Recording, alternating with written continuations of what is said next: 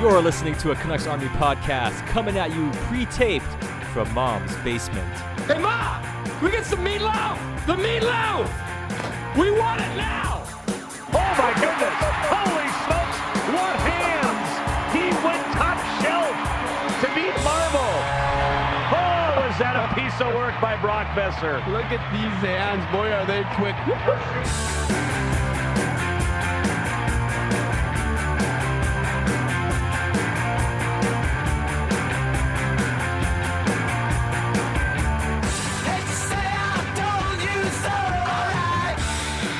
Welcome to this week's edition of the Canucks Army podcast. And it's a very special one, JD, because we have Jason Botchford from the province, the Provies, and also from his very wonderful hits on 1040 on the show today. What's happening, boys?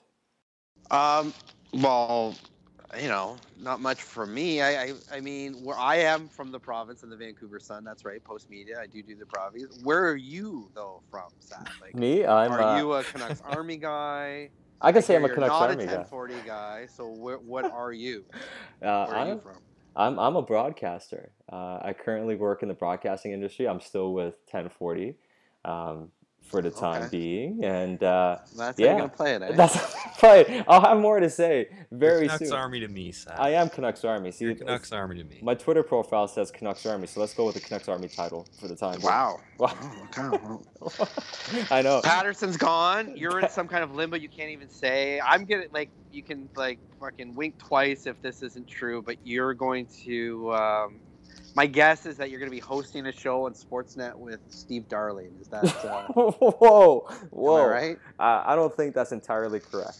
No, All right. I don't think that's entirely correct. Okay. All right. I don't think I've ever had a conversation with Steve Darling. Oh, really? Yeah. That makes two of us. Maybe you will. I hear he's on Sportsnet. So let's wait and see. That's the big hot rumor out there, Sat, and everyone's trying to figure out, I guess, what's gonna happen to you. Yeah. I'm gonna predict for you. I'm gonna predict, and I don't know. Like, honestly, I have no clue, but I would predict good things. And I honestly, I'm like super stoked. Good things are happening to all kinds of people. Like, you know, we all know Jeff Patterson. I think he's got like the perfect role with 1040. Great hire there. Going to be the Canucks reporter, travel with the team. A guy who works really hard.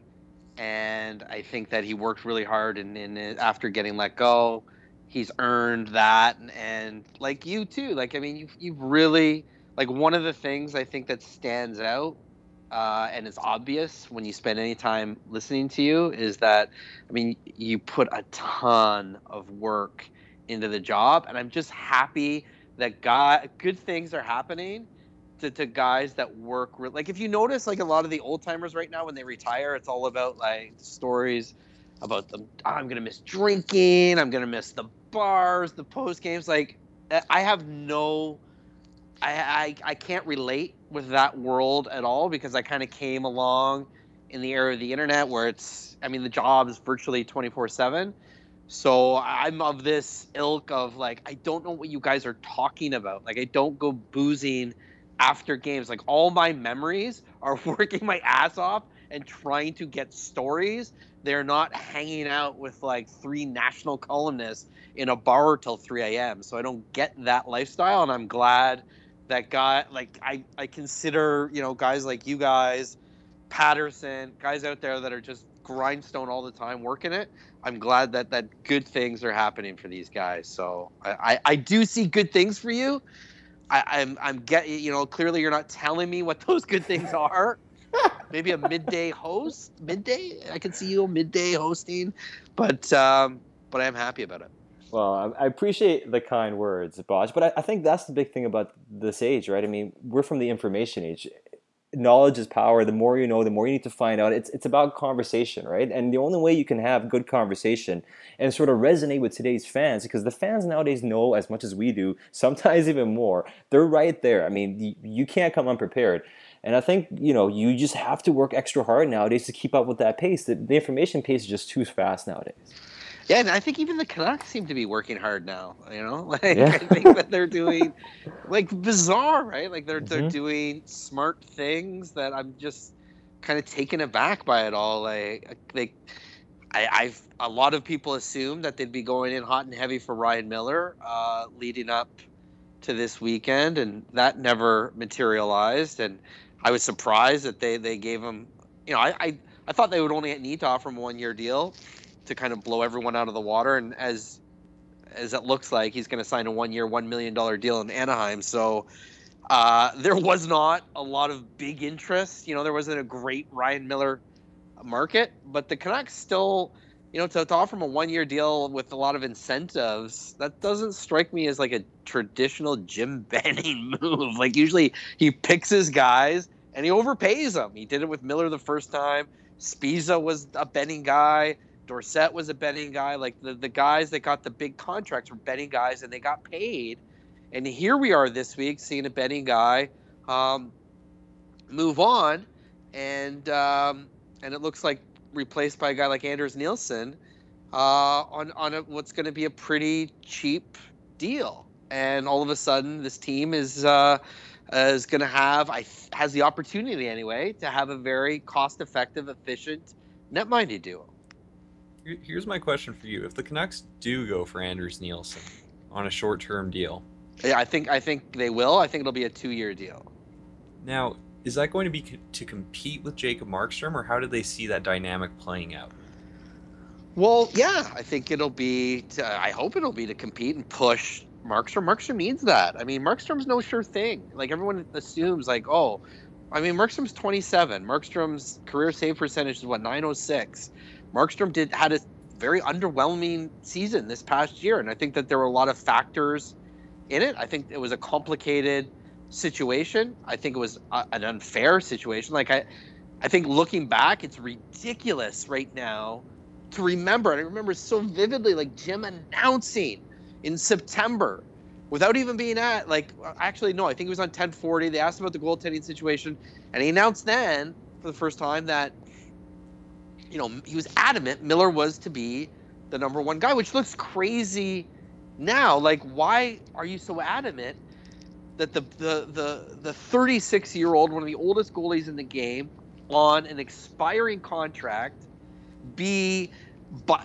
dominate the starts when both him and the up-and-coming guy 10 years younger are healthy? And when they were both healthy, Miller started 75% of the time.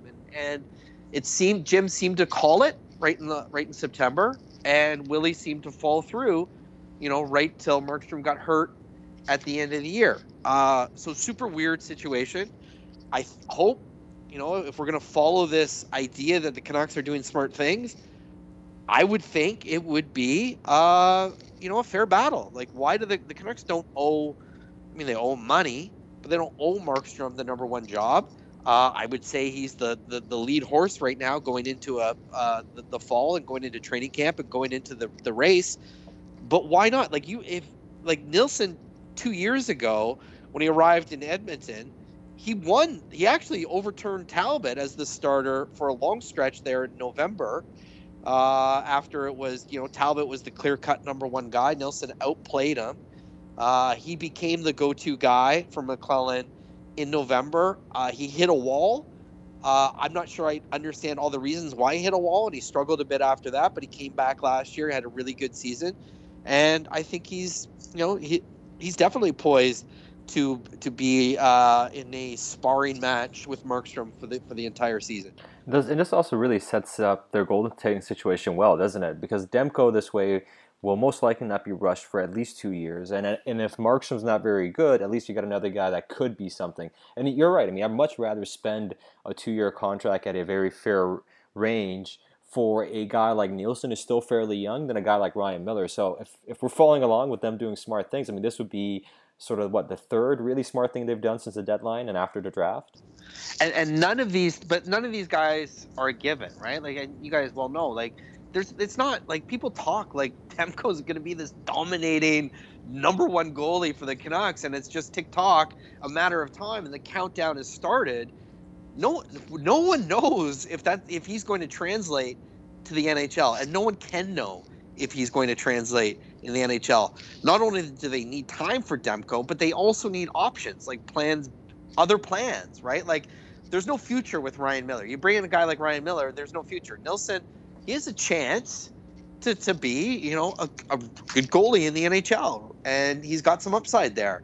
And more importantly, they've taken a position and they've dramatically reduced the amount of payout that they're dedicating to that position, and I think that could allow them, if they have enough thought into this, to do other smart things that's going to help the team build for the future.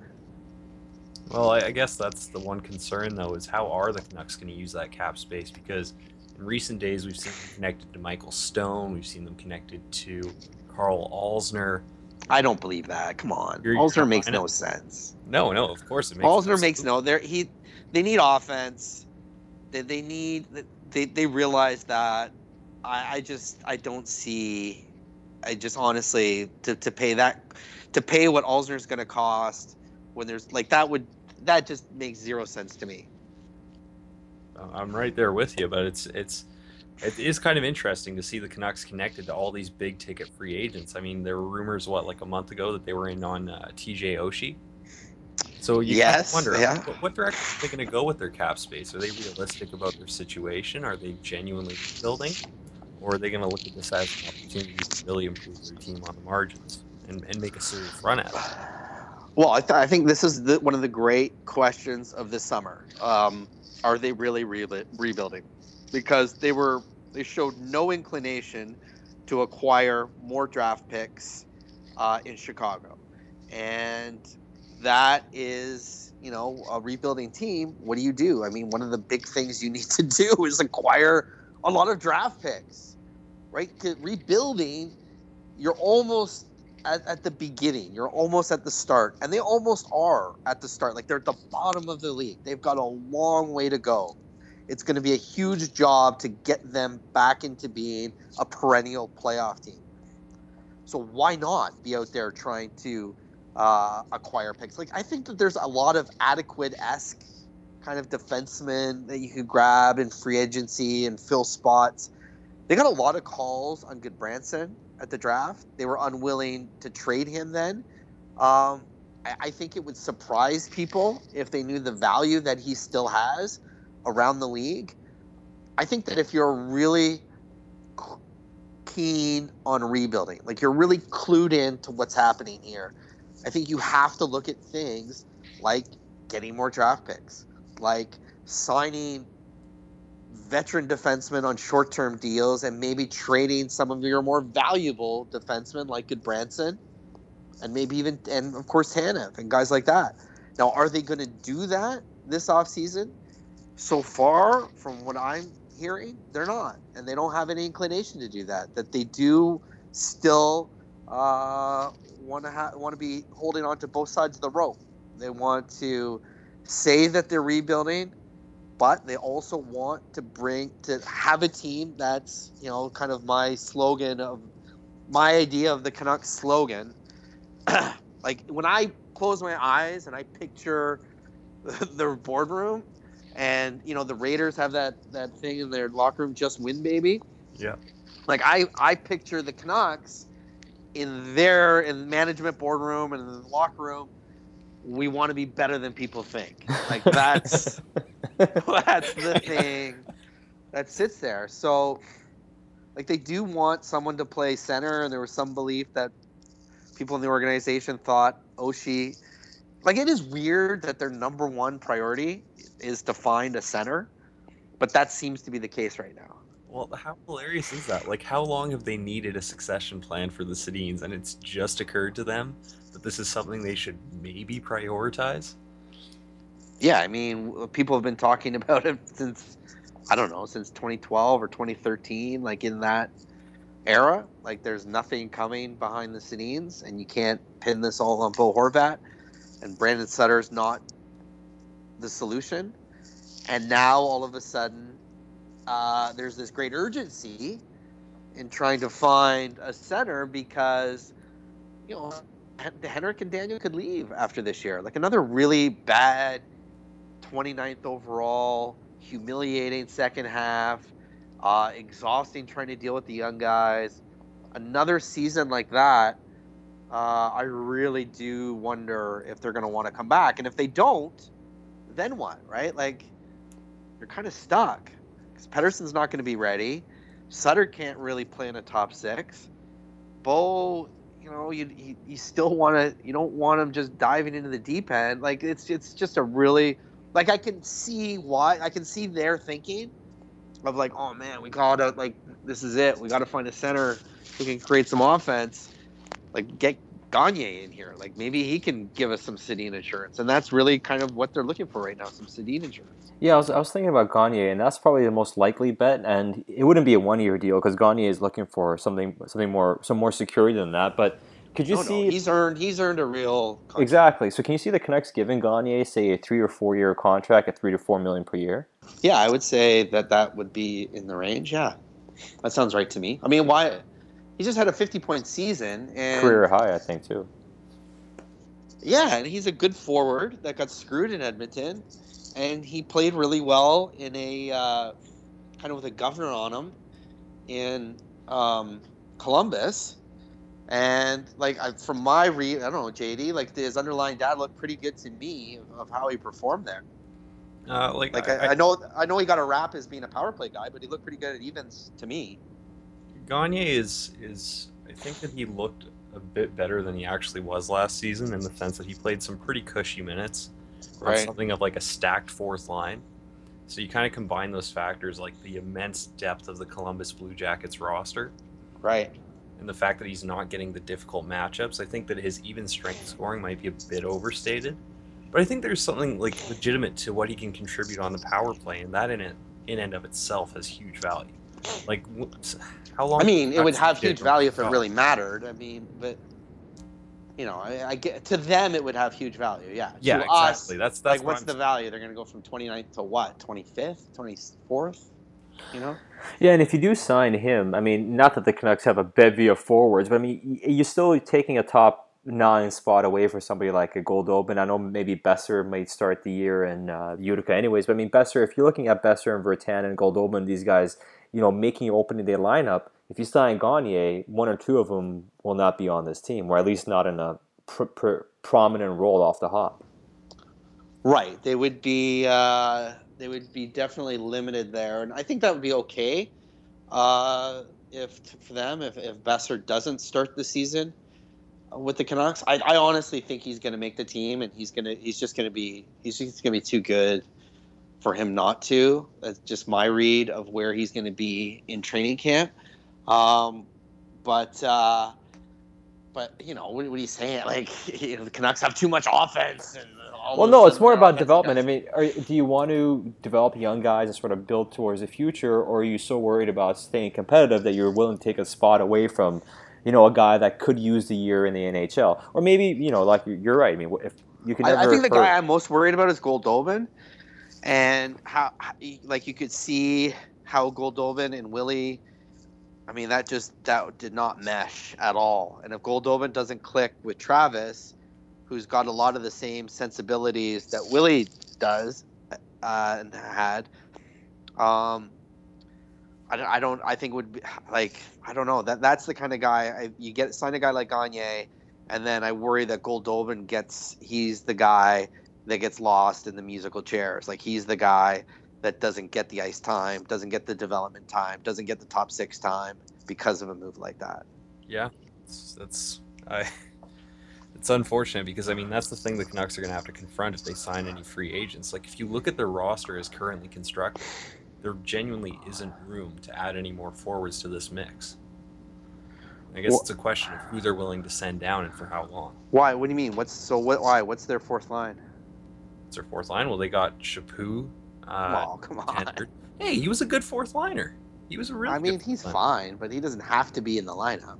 That's a fair point. You know, the only guy who's a lock, I mean, and Gauntz, too, is with the shoulder surgery. I know they say he's ready by camp, but I mean, there is a chance that he's not healthy enough to start the year anyways, right? Dorsett's the only guy you really pencil in on the fourth line, I'd say. And Virtanen, depends on Virtanen. I mean, I think. So what if Gagne has that same role in Van that he had, you know, fourth line, power play?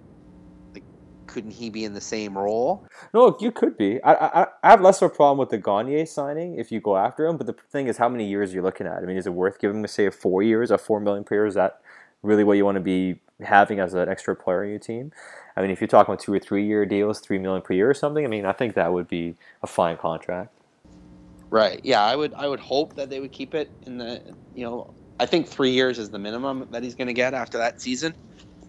To me, I think he's kind of moved on past the 2 year range, and if they want to be competitive, they'd have to give him a 3 year deal. But what if they sign him, trade Sutter? I mean, you guys get on board that? No? We'd be on board with that. Oh, the question is, would they ever do it? Do they still? I think they understand Sutter's not a top 2 center. Like, that would be the ultimate, like, holy shit moment if you start hearing that, like, Sutter is like, he just loves Brandon Sutter. Like, I talked to him, like, I brought up that whole, like I said, like, I laid it all out.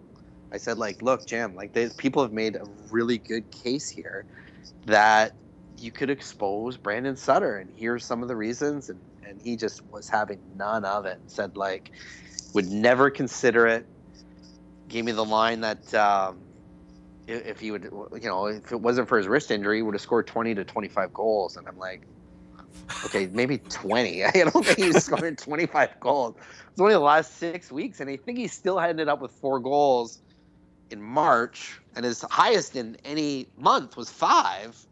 And he would have literally needed another, like, 8 goals to get to 25. He would have needed like a totally realistic 12 goal month. Like, he would just been on this amazing, like, he just envisioned this incredible, like, Ovechkin in his prime sniping run late in the season where every other game fucking Sutter's picking corners, hitting 5 holes, scoring goals. You can't expose that.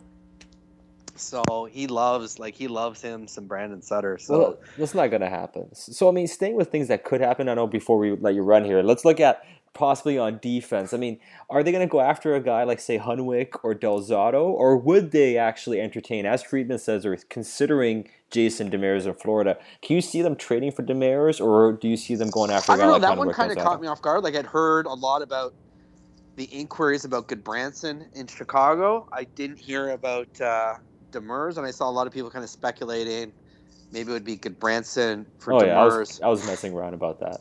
Yeah, and that does make sense to me when I start connecting the dots with some of the stuff I heard from Chicago. But again, I would rather them take Demers on, keep Goodbranson, and then trade Goodbranson for futures. And if they were able to pull off a scenario like that, I'd be okay with. I'd be fine. Like, that would be, to me, that would be some good chess right there. That would be some nice maneuvering. Like, they have to focus at some point here on acquiring more futures, right? Like, they can't just hope just go with this.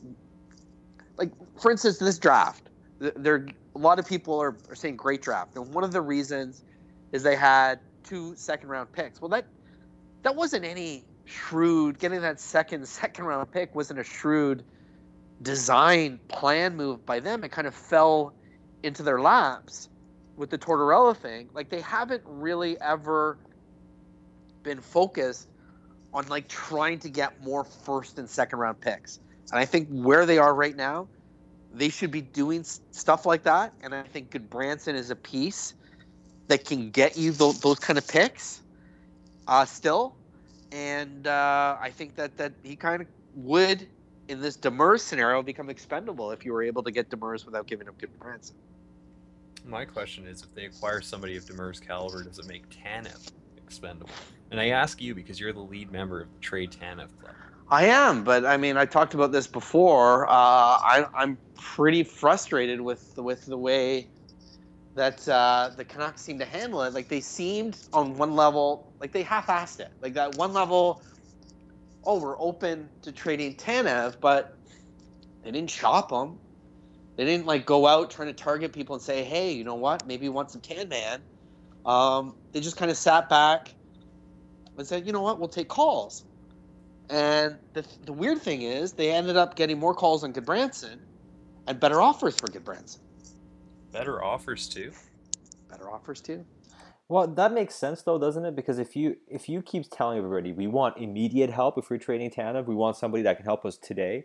Well, a contender is not going to trade a roster player that's going to help them today to get Chris Tanev. They're talking about picks and prospects. So when they're saying no to any scenario that includes any picks or prospects, teams are like, well, forget this. There's no point of us talking Tanev with them. So how about a first and a B prospect for Goodbranson? So I can see that scenario, and it's not because Tanev doesn't have the value. It's because you're never serious about shopping him in the first place. That's right. And I don't think, I don't think they were ever serious about trying to trade Tanev. And I think almost now they can come up with this line, well, we never got any like good offers, but like, hold on, you're like letting people know you needed a young defenseman in return like that. No one's going to give you an up and coming 22-year-old defenseman for 27-year-old Tanev. It's just not how that trade was ever going to play out. So when you make that the demand, you make that the ask, it kind of voids the whole thing. Like, it makes the whole thing moot. Like, you're just not going to get any headway there. And I think that that's a really good point about Goodbranson. Teams looked at it and said, hey, you know what? These guys aren't serious about trading Tanev. Let's try to get Goodbranson off their hands, who's on an expiring deal. Well, that's kind of the interesting thing about the Goodbranson contract and the sort of dynamics around that. Like, they only signed him to a one-year deal.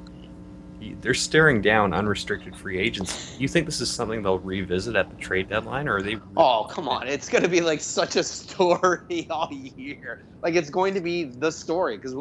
Do you think they'll sincerely approach this as a trade chip, though, or do they still see him as a core piece, though, in your estimation? I think that they'll realize at some point they have to either sign him long term or sign him to a multi-year deal, or they're going to have to trade him at the deadline. Like they're going to hit that wall at some point this upcoming season. So I'm not sure on which side of the fence they're going to land on. So far, I'm guessing multi-year deal, because they were really, those calls they were super reluctant when they were taking the calls and texts on him at the draft, which suggests to me they're going to wait to see how this plays out. And, they would, given their druthers, they would like to get him sign him and bring him back for 2 or 3 years, believing that they need his size and all of those things that they lost in Tramkin and Spiza. If he gets off to a good start and the team does half decently, I predict he gets an extension before Christmas. Yeah, I think that's a pretty. I think that would be that's the over/under. If he doesn't have the extension we hit like mid-January, then it's going to be a huge story.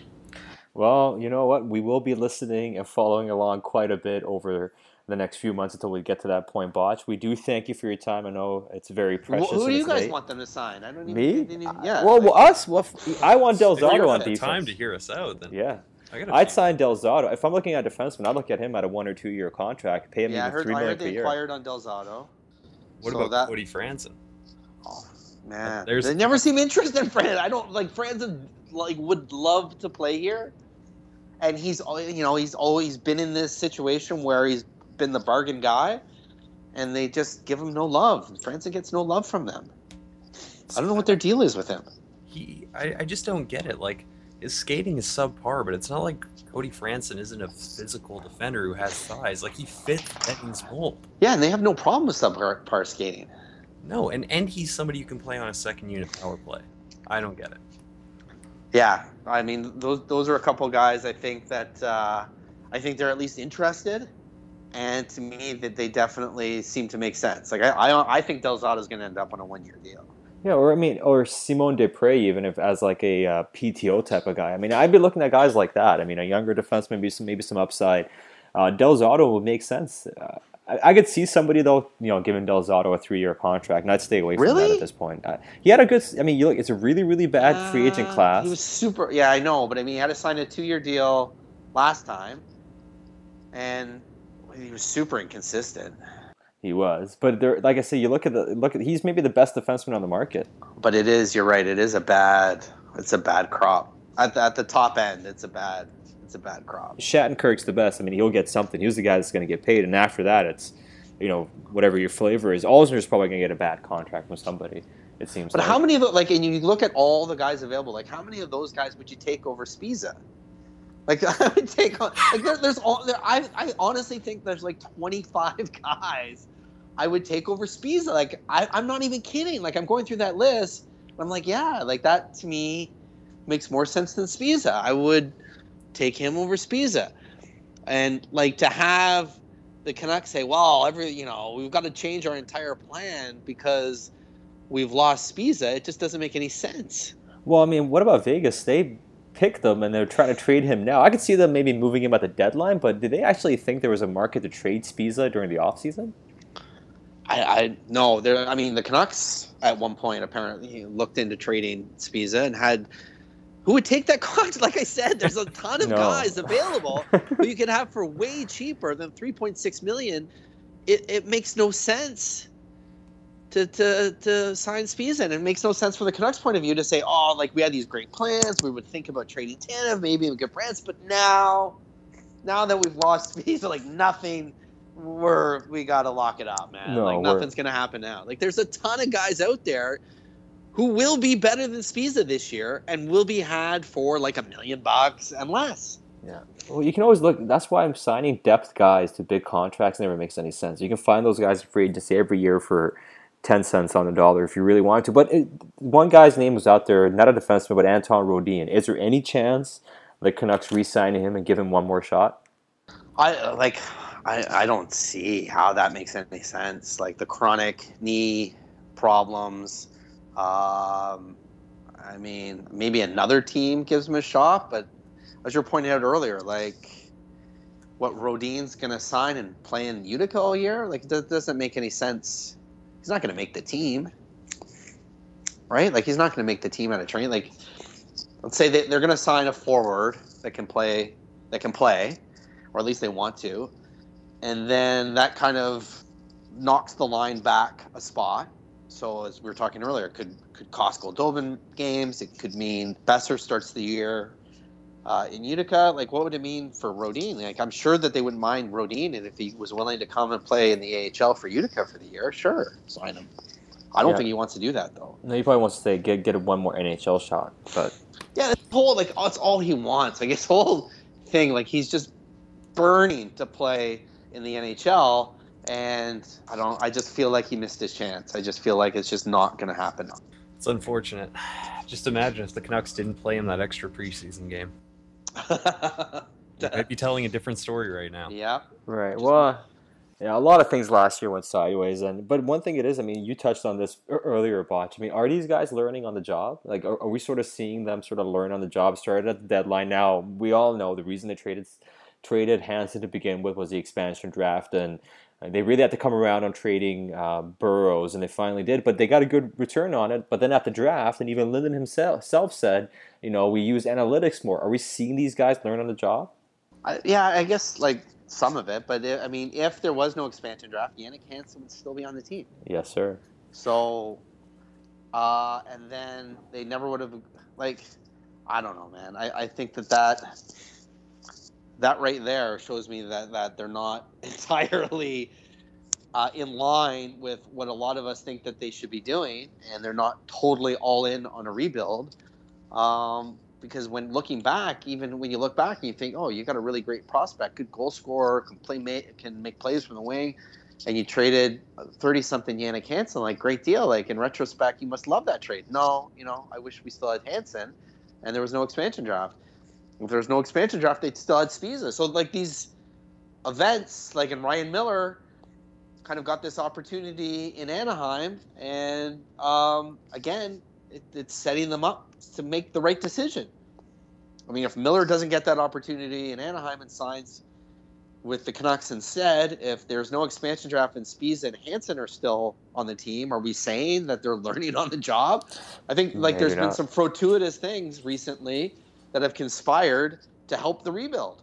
And I think now, though, they got to back it up. Like, they got to do more than just, wait for their draft. Like, they got to do, there are lots of things that they can do to accelerate a rebuild. And they can start now. Like, they can, look at Vegas pulling off trades, taking on those bad contracts. mean, the Canucks aren't even considering that. No, instead And they they're looking haven't at signing Sam Gagner. I mean, we're legitimately talking about Sam Gagner possibly signing a multi-year contract with the Canucks to help their power play. Right. I mean, that is what we're talking about. So obviously, this is not a full-fledged rebuild. It never has been. Small R. It always has been, and that's why they were so reluctant to use that word rebuild. I mean, they kept never wanting to use it because what it means to you is different than them. It is the reluctant rebuild. Yeah, reluctant rebuild. And it's the rebuild without going out and trying to get more picks. It's the rebuild without only trading vets for futures when you have to, and it's the rebuild where we'll see. I mean, they could change my mind this week in this offseason. But I think when you say the word "we are rebuilding," you got to back it up. And so far, guys, I haven't seen anything to back it up. I saw a good draft, and they got some offense, they got some good players, but there was nothing rebuildy about the way that weekend went. And we'll see if there's anything rebuildy this weekend. We will find out very soon, Botch. We do thank you for your time. Yeah, you've gone overtime with us. We do appreciate it, though. And hopefully, and to put you on the spot, the podcast will return, will it not? Or is that like what's happening here? Like you guys, you and JPAC can just leave us hanging with no podcast. I mean, all these fans bought in. I mean, every day they keep asking you for 2 times, 3 times a week podcasting, and now you're gonna give them none. What's up? You know what? I don't have a great answer. I know the higher ups are going to meet and try to hash it out, that there's a lot of behind the scenes work being done to try to save the podcast. I know that we're going to get together on Monday. And the thing is, I'm going to be really frustrated for, if it does not survive, I'm going to be super frustrated about it. One, I know I said this on the last podcast, they're going to say, they're going to make me do one. And I don't want, I want to be the sidekick. I don't want to have to think about, we go on location to the car dealership, and Patterson's there early, and he's glad-handing and shaking hands and talking to the corporates and doing all that stuff that I have no interest in doing that, anything like that. I just want to show up, talk some shit and leave. And I know that if it ends, they're going to say, well, now you got to do one. And I'm like, oh man, who am I going to do it with? It's just going to be really depressing for me. And then plus, if it's me and him on the road, it could be really good. There's all kinds of behind the scenes stuff that we can talk about.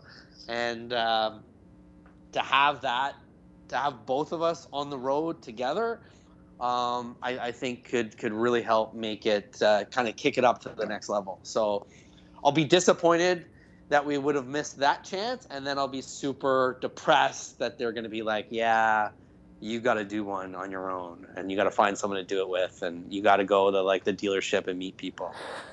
So, do you think if you and JPAT did a podcast on the road, it would make its way into the morning skate? I don't know. I don't know. We gotta this will probably be. You know what? Here's the funny thing. Patrick will probably be up. I don't know when are you gonna post this? Probably tomorrow, Friday. Tomorrow, yeah. So. I don't know. He'll probably listen to this, and then he'll have my thoughts on 3 different morning skates all next week. From that, he'll be yeah, he was on the Canucks Army pod. He just loves the Canucks Army podcast. And I'm dude, I work right with you. I do the podcast 7 feet away from you. I could throw a football to you over there. I could grab Mooney has his football on his dad. I don't even know why. Apparently he plays football. I don't know. But I'm I could grab Mooney's football and throw it right to you.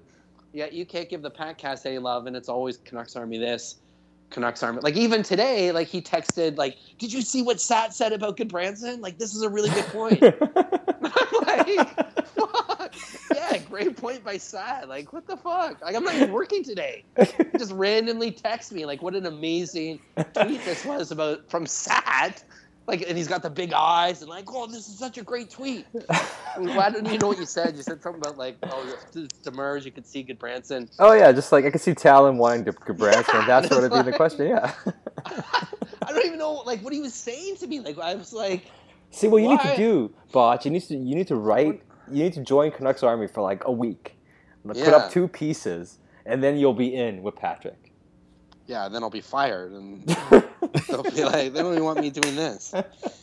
Oh man, that's pretty funny. Well, we Yeah, won't so tell he's anybody. like, this is an amazing tweet from Sat. And Sat's tweet is, if the Canucks are interested in Demers, the Panthers would likely want Goodbranson back with Talon running the show. And I go, you find that surprising? Like, this seems logical to me.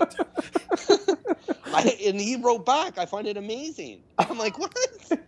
So, man, credit to you. You had to know you shook him. You thought your ideas.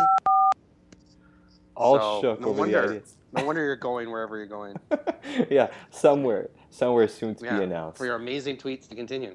Yeah, well, the tweets haven't stopped, so we'll keep that. But so he loves anyone tied to Canucks Army. He's just now that you've done a guest appearance. Now that you were on the show, you're gonna get some shine from Pat. Yeah, I know, probably. And the morning skate's pretty powerful. So not quite like the Paravis though. Are you gonna have a special free agent edition after the weekend? No. They want me to. They would want me to Provis everything. They'd be like, yeah, there's I think DeGrasse was in that Harry Jerome track event. Yeah. And he kicked ass on that. Yeah. They'd have me Provis that. They'd be like,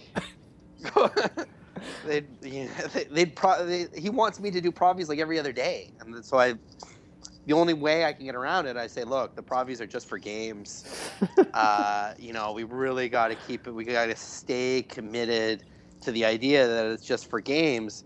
And otherwise, if I didn't say that, he'd be like, go to the Whitecaps game, Provis that, go to, some local soccer tournament and Provis that. Like, he would just, Provis your life. Like, it would just be doing Provis, like, constantly. It's like the Fast and Furious movies. A new movie comes out every year. Yeah, I know, but it's just exhausting. I need a break. Oh, man. Well, Botch. Maybe I'll let you do one, JD. I'll have you guest rate a Provis. I'd be down with that. Okay. It wouldn't be as good, but I would be down with that. I'll keep you in mind. Sweet. See, I'll get my agent to give you a call. We got a new gig for JD. I'll have my people talk to your people. We'll work something out. See what we can do. The summer of media continues. But Botch, we appreciate the time. We'll let you go take care of your ever-growing family. And so you're off then after free agency for a while? No, I've got the prospects development camp after that. I'll be around. Well, we'll be keeping in tune to the province and the Vancouver Sun for all your coverage. Thanks for giving us some time, Botch. Okay, guys. Talk soon. Another great hit from Botch. I think that's his second time on the Canucks Army podcast, and killed it as usual. No, it's sounding like it's going to be a really interesting week. Unlike last year, we really don't know what the Canucks' direction is. Last year it was pretty clear that they were going to go for Louis Eriksson and they were going to go hard. This year, I don't know, Sat. What do you think? Are they small R rebuild, or are they going to approach free agency, compete in development at the same time kind of approach? I still think they're going to do a bit of both. So I think Sam Gagner for sure is a real deal. Whether they get him signed or not, we'll find out by Saturday morning. But I think as long as they're in on guys like that and they're willing to say give 2 or 3 year terms, I mean, are you truly rebuilding? I mean, I'm not sure. I mean, if you get Gagner for 2 years at $6 million total or something like that, I'd be like, okay, well, that's it's not the worst deal. I can see a rebuilding team looking to do a deal like that, but anything longer than that, and you're adding contracts upon contracts. I mean, you already have Louis Eriksson for another 5 years at over $6 million per year on a cap hit.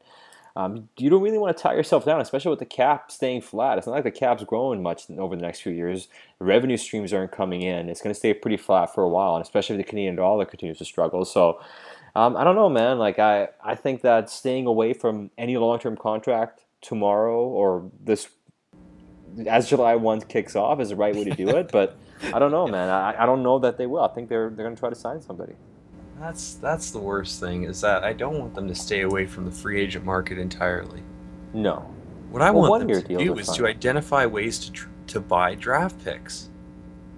That, like, traditional rebuilding moves. We're not asking for a lot here. Just identify players who are undervalued by the market. They exist every year, whether it's a Lee Stempniak, like Ron Hainsey was a great example for the Carolina Hurricanes. They signed him on a PTO, right?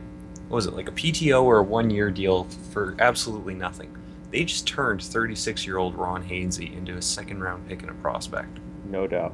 It took them a couple years to get there, but the point is that these players exist in free agency every year, and the Canucks just seem so unwilling to tap into that market. And more than anything, I want them to really kind of reapproach free agency and see if they can kind of work their way into that seller's market.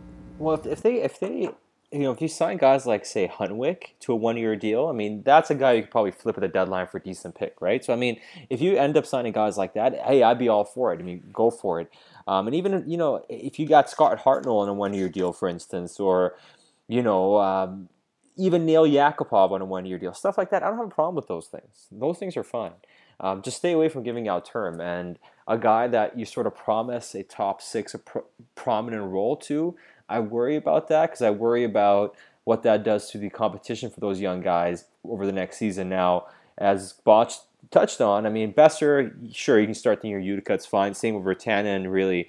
But the Goldobin is an interesting one, because if he doesn't get a crack, or he feels he doesn't get a fair crack, as we saw with Tramkin, maybe he's not even here next season. So just basically make sure you have the opportunity for these guys. Yeah, I know you have to earn it, but don't close too many doors, is what I would say.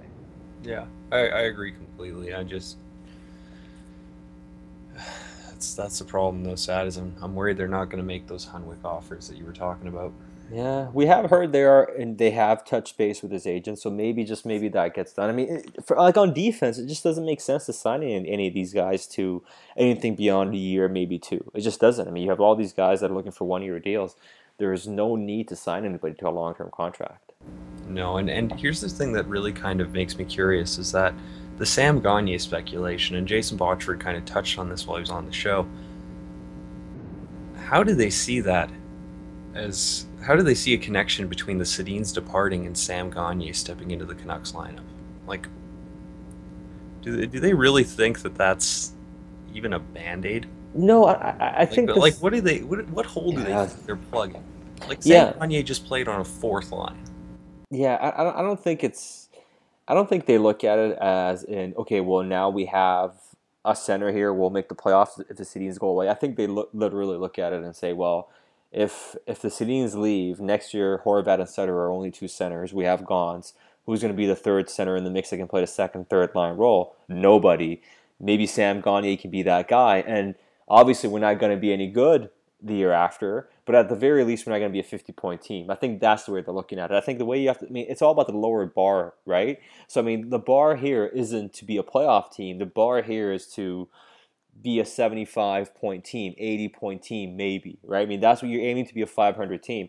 And if you're aiming to be a 500 team and you lose the Sedins, you don't want to be a 50-point team. You want to be at least a 65, 75-point team. I know this seems ridiculous for a team that's rebuilding, but I mean, that's what they're looking at. They're looking at not being so bad that it's embarrassing every night and that you go into every night expecting to lose.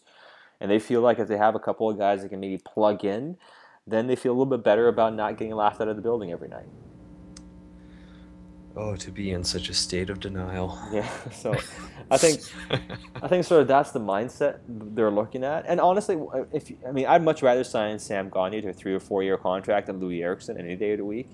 But it's still one of those guys that 1 or 2 years maybe, but you're looking at anything beyond that. Considering where the Canucks are as an organization, I don't think it makes a lot of sense. Yeah, well, okay, I'll frame it this way. They have to look at a player like Sam Gagner, and they can't have that contract exceed his peak utility. Right. If you know what I mean. Like, right. If they think that he's got 4 more years in the tank of being a productive middle 6 center, they need to sign him for 3. Right. And if they don't want to turn him into an immediate tradable asset, they have to make contingencies so that he might be one in the future. Because reality check, they're not a playoff team in 3 years. No, but I think the way to look at Gagner too is, well, he's flexible enough that you can play him on a 4th line role, have him as a power play specialist. He can play the wing, he can play center. And one thing we've heard about Benning a lot is he likes guys that are flexible. He likes players that can play multiple positions.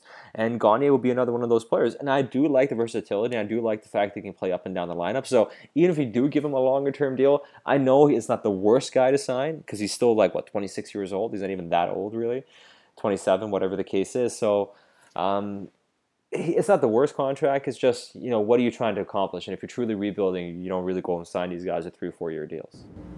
No, I totally agree. Here's something I want to run by you, though, while we're talking about young-ish centers on the free agent market. What about Nick Bonino? No. I mean, what, like a 1-year deal? Sure. 1 or 2 year deal, like $2 million per year, whatever. But anything beyond that, why? No, I know. I was just being a jerk. Okay, good. No, I was like, no, well, yeah, you weren't being serious now, were you? We can't start this one up. Have Sutter and Bonino? Yeah. And maybe you get one good center out of the two of them. Yeah, if you combine them. You combine them, yeah. Have Bonino's playmaking skills, add Sutter's size and speed and shot, and maybe you got something. You'd have a hell of a top 6 center. Like, you Yeah. could have somebody who could, like, carry a second line if you combined their best attributes. Well, what if you put them on the same line? What happens then? Oof. Who plays the wing? Who plays the wing? I like Sutter on the wing. I've always Okay. said I think he's a guy that should play the wing. Okay, so we're making the perfect combination of Sutter and Bonino. Sutter and Bonino. The Canucks finally found their succession plan to the Sedins. Well, I'm running with this experiment. Okay, so we give him Sutter's legs. Give him Sutter's wrist shot. We give him Bonino's brain. Good player. I think that's a good player. That's a start. That's a good start. Too bad this is not the island of Dr. Moreau. So this will not be going down, unfortunately. I know you're trying to play mad scientist, but Yeah. But Nick Bonino, I mean, that's for a second I thought you were like, Nick, come on. Sign Nick Bonino. Like, we just spent all this time talking about it. Not even signing Sam Gagner, signing Nick Bonino. I mean, I think Gagner is a better player than Bonino. I think you're probably right. And you know what? It's Gagner had a hell of a season. He's earned a good contract. I agree with that much. I just don't think the Canucks should be the team to do it. Yeah, I mean, here's the thing. I looked up Sam Gagner. I think he has He's played over almost 700 games, and he has over 400 points. He's played almost 690 odd some games, 420 odd some points. That's not bad production, you know. I mean, he's just north of half a point a game. So when you're at that level as a hockey player, at the NHL level, I mean, that's not that bad. I mean, the guy can put up points. You can pretty much shoe him in for 15 goals and at least 35 to 45 points guaranteed. Yep. No, I agree with your point. I think that when you look at Sam Gagner, he's one of those players who kind of got caught in that bizarre kind of matrix where people confuse a disappointing player for a bad player. Right, So exactly. because Sam Gagner never built on that first season he had with the Oilers where he looked like he was going to be a bona fide all-star, people never really adjusted expectations accordingly, and he's kind of flown under the radar since. And he's bounced around the league, and he's, like you said, half a point per game. I would expect that from somebody who was like a passable-ish second-line center. Yeah, no, I mean, I agree. I think he's a decent enough player, and I'm not going to sit here and poo-poo him. It's just a matter of, it all comes down to term, right? I mean, it's how much you're paying, how many years, what's the role, what are you committing to, what does that mean for the other guys, what's your big picture plan? But, when you do have a lot of young players, I understand why I need some veterans, and I do see value in having a strong team in Utica because you'll have guys competing on both levels, so that should help bring the best out of everybody. But you just sort of hope that it doesn't marginalize somebody who needs an opportunity next year, and then you end up sort of messing up that asset. That's all I'm hoping for. I'm just hoping that the young guys they have, guys like Goldobin especially, and Besser and Virtanen, these guys sort of get the shine they need over the next little while. And if it's a 1 year, I'm not so much worried about next year for Besser and Virtanen, but if you have Sam Gagner to a 2 or 3 year contract, you sign Berchi and Granlund, I mean, you start locking guys up, and if the Sedins do come back, I mean, you only have so many spots, right? Yep. No, 100%. So we'll see. It is good times, though, and if they do sign Anders Nielsen, that is a good signing, too. So this continues a list of not-so-bad things happening in Vancouver, so we hope that continues for sure. And yeah, like you said, not so bad things. It's definitely a step up from last year. No, I mean, we're sitting here talking about signing Sam Gagner as opposed to Louis Eriksson, and instead of signing Milan 30, Lucic. right, or and just about a few weeks ago we were talking about, are they going to sign Ryan Miller to a 1-2 year deal at $4 million per year? Now you're looking at a guy like, say, Anders Nielsen or whatever at a 2-year contract at a much reduced price than that, and a guy who's maybe 10 years younger even. So. I think these are all very positives, and even if they do sign Gagner, I think it'd be a lot easier to swallow than a guy like Louis Eriksson. Yeah, I agree completely. So stay tuned. We will recap what happens in free agency next week for sure on this Canucks Army podcast. What else do we got coming up at CanucksArmy.com, JD?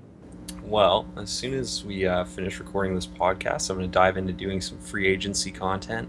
Our boy Johnny Pierogi, Jackson McDonald, the main mud wrestler himself, he's been pumping out some free agent content this week. I think he's covered about 32 free agents so far. Nice. Players that the Canucks could consider, a lot of reclamation projects, under the radar kind of players. It's been a really thorough and well done series, so I'd recommend you check that out. And hopefully, if I've got a little time, we'll finish up that Canucks Army Year in Review series. It's been running for about 3 months. So Attaboy, that sounds like a good idea, and we will be tuned to all that and all the happenings with your hometown team, the Vancouver Canucks. So JD, thank you so much. We will talk again very soon. Thank you too, Sat. Rate, review, subscribe. As always.